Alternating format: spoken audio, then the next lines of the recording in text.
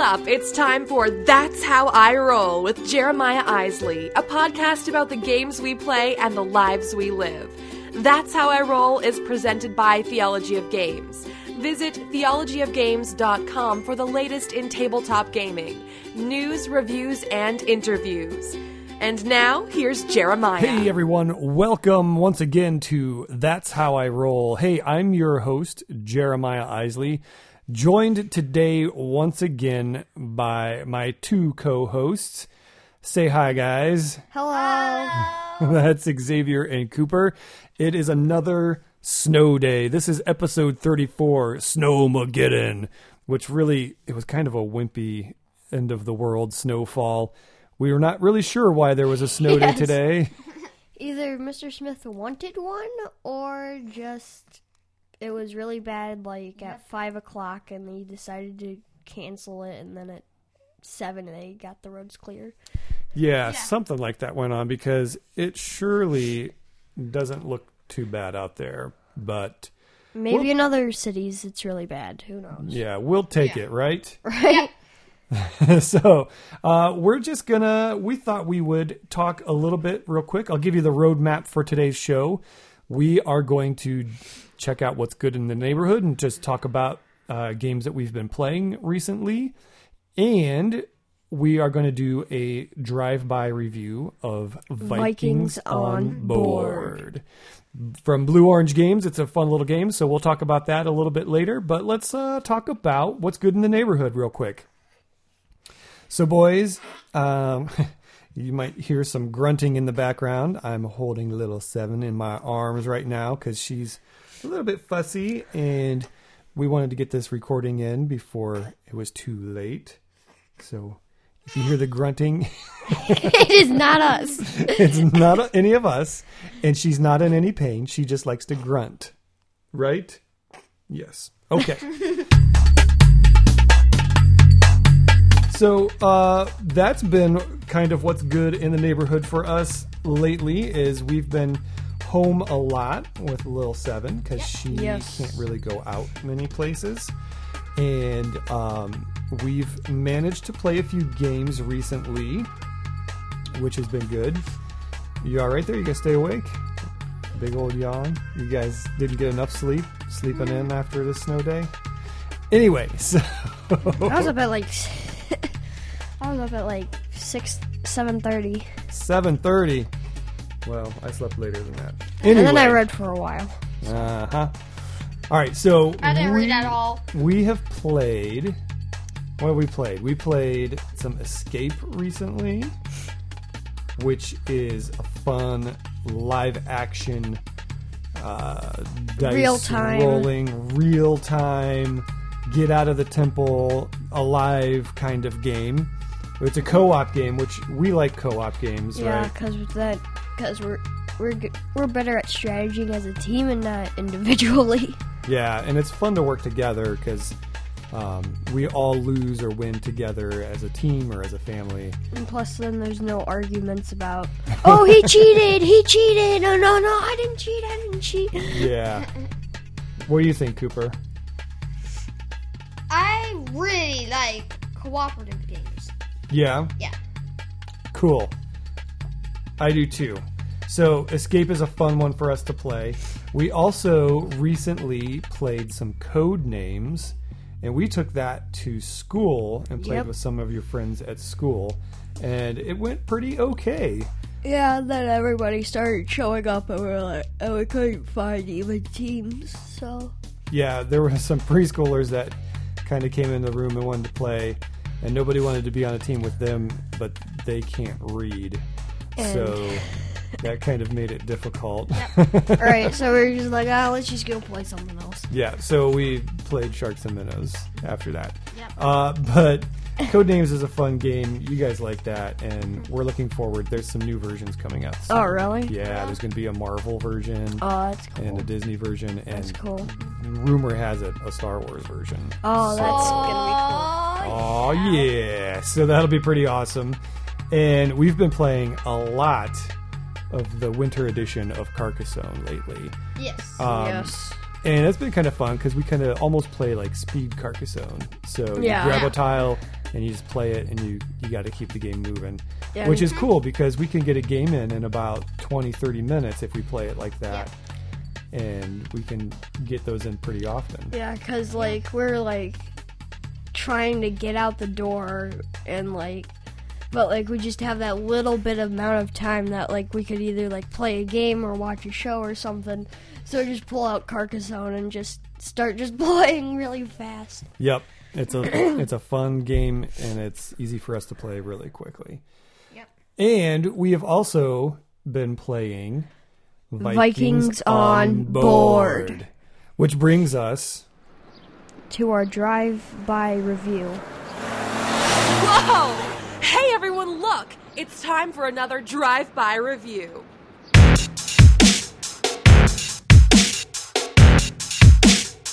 So I'm going to give you a quick description of the game, and then we're going to share some thoughts on what we had about the game.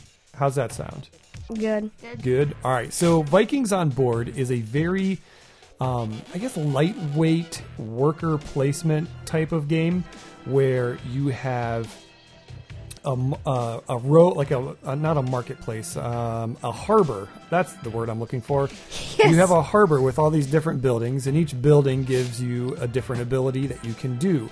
And the goal of the game is to score. Basically, the goal is to score more points, right?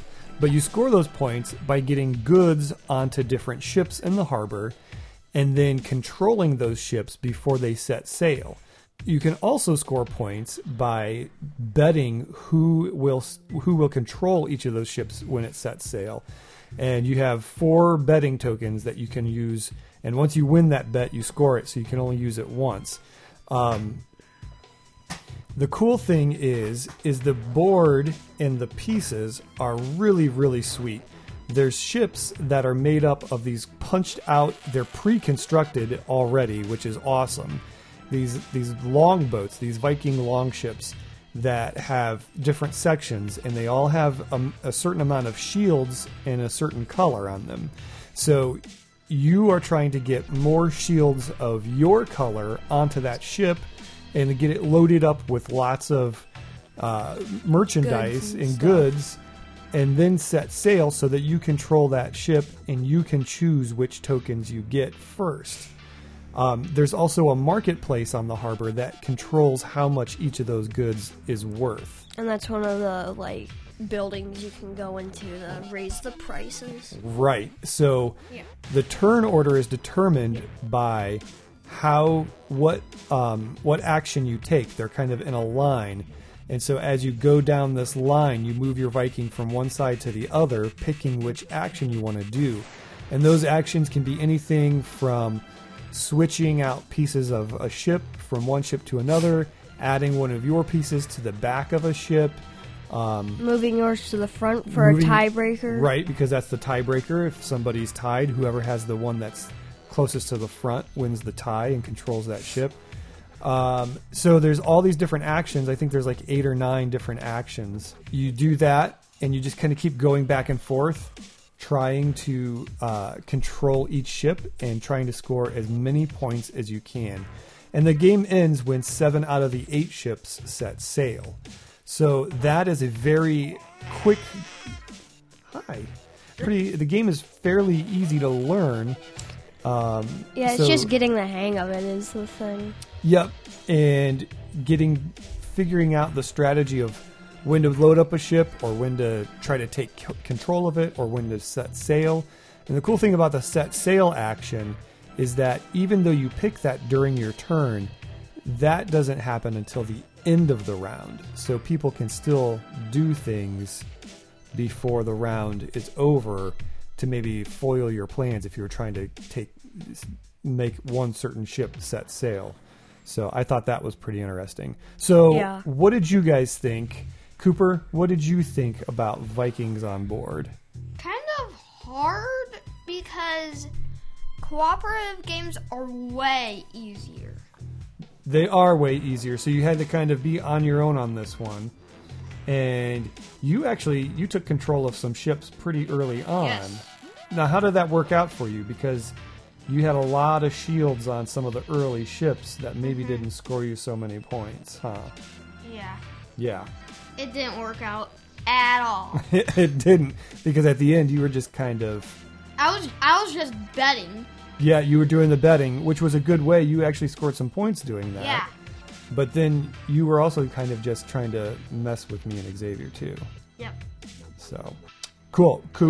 Xavier, share some thoughts on Vikings on Board. I liked Vikings on Board, but I think it's a little hard to strategize with because, like, sometimes, like, some people will, like, sabotage you without them even knowing, because, like, if they do something and, like, you were going to do that to take control of the ship, and then it just basically ruins your strategy, and you kind of got to come up with another one real fast. Right. So sometimes somebody's thinking one thing, but it's the exact same thing that you were thinking, and it kind of throws you off for a round, right? Yeah. Yep. Yeah, I thought the interesting thing was that each of those actions could only be done once per round. So it wasn't like, oh, you're going to move a ship piece, well, I'm going to do it too. You had to, then if that was like the one thing you really wanted to do that round, you really had to wait for that next round to come through. Right, and then you also had to beat other people to it too. Right, and you had to decide if it was worth it to do it that time, or if you wanted to wait and hope that somebody else didn't do it. Right, so it's just like really quick strategizing and stuff. Yep, you had to think on your feet. Because sometimes, like, I would just, like, be so set on doing one thing, somebody else would, like, slip something else by me, and then when it goes my turn to do what I wanted to, like, that ship, like, already set sail, or somebody else took control of it, or... Yeah, you thought, I'm gonna score a lot of points because I'm gonna set sail with this one, and next thing you know, somebody else is. Yeah, and sometimes I won't even like really pay. Sometimes I would like pay attention because I'm like so focused on setting sail to that ship, and then somebody will like slip by like an exchange or something, and I'm like, oh wait, no. So let's talk about how the game looks. What did you guys think about like the boards and the pieces and the ships and things like that? I think it was really well made and manufactured and stuff. Yeah, they were really well made. Like they were like mini 3D ships, basically on your board. Yeah, it's a really, really cool game to look at. The ships, when you look at them, are really cool. And I loved the box because everything, the way they made the insert for all the pieces to go in, it's super easy to put it away. And when you open the box and you look at all the ships lined up in there, you're like, oh, this is so cool. Right? Right. Yeah. It's pretty awesome. And the artwork is great. The ships and the board all look really cool. And there's these the little Viking guys are pretty cool too as you move them across. It's not just like a little meeple or something. Yeah. All right. You guys have anything else to say about Vikings on Board? Do you give it a thumbs up? Do you give it a big recommendation, or what do you think? I recommend it, but it's just still hard to strategize and stuff. Yeah, I recommend it, and it's hard to strategize, so... Yeah, I think I kind of recommend it, kind of not.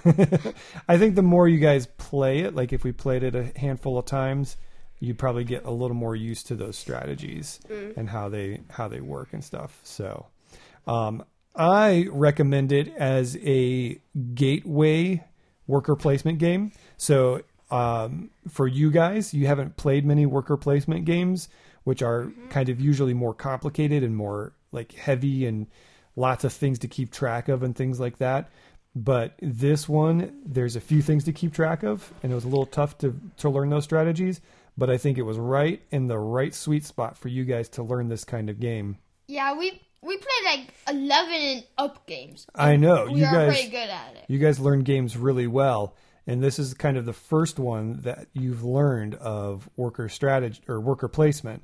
So for me, I would say this is a great family game. If you have kids that are ready to learn worker placement, definitely pick this one up.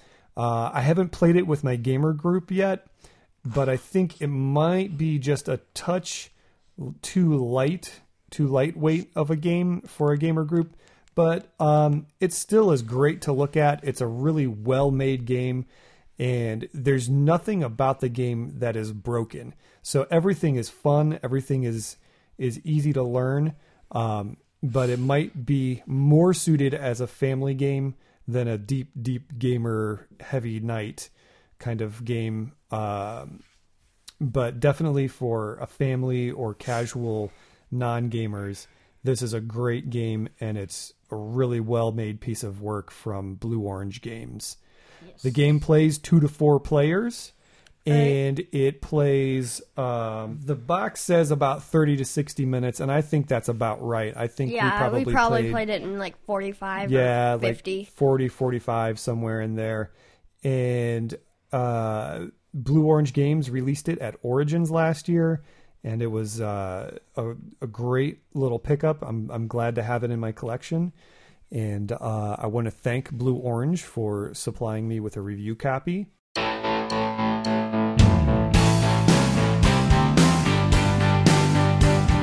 Guys, I think we're at the end of the show. Really? Yeah, already. That quick? We're deep into this one. It seemed quick, but it wasn't quick. Really? Guys, thanks so much for joining me today. You're welcome. You're welcome. For Cooper and Xavier and little Seven, who is still sleeping in my arms, I want to thank you for all joining me here on That's How I Roll. Stay tuned. There's more information coming soon about a contest for a download code for Mysterium from Asmodee Digital. That will be coming very, very soon, probably the next episode. Actually, unless it comes tomorrow because of Snow Day because of number another 2. Snow Day. But in the meantime, check us out on Facebook, Twitter, Instagram. Go to theologyofgames.com. Sign up for our email list. You can find out all of the information about the contest coming up there. And did you want to say something? Instead of saying that's how I roll, you should say that's how we roll. Okay, we're going to do that, all right? So here we go. Thanks again for joining us. This is episode 34 of That's How I Roll. You have been listening to Xavier and Cooper and Little Violet and Jeremiah Isley. And until next time, that's how we roll. Thanks for rolling with us today. That's How I Roll is produced by Jeremiah Isley and brought to you by Theology of Games. If you liked what you heard today, take a minute to subscribe, rate, and review us on iTunes. Thanks for tuning in, and drive safe.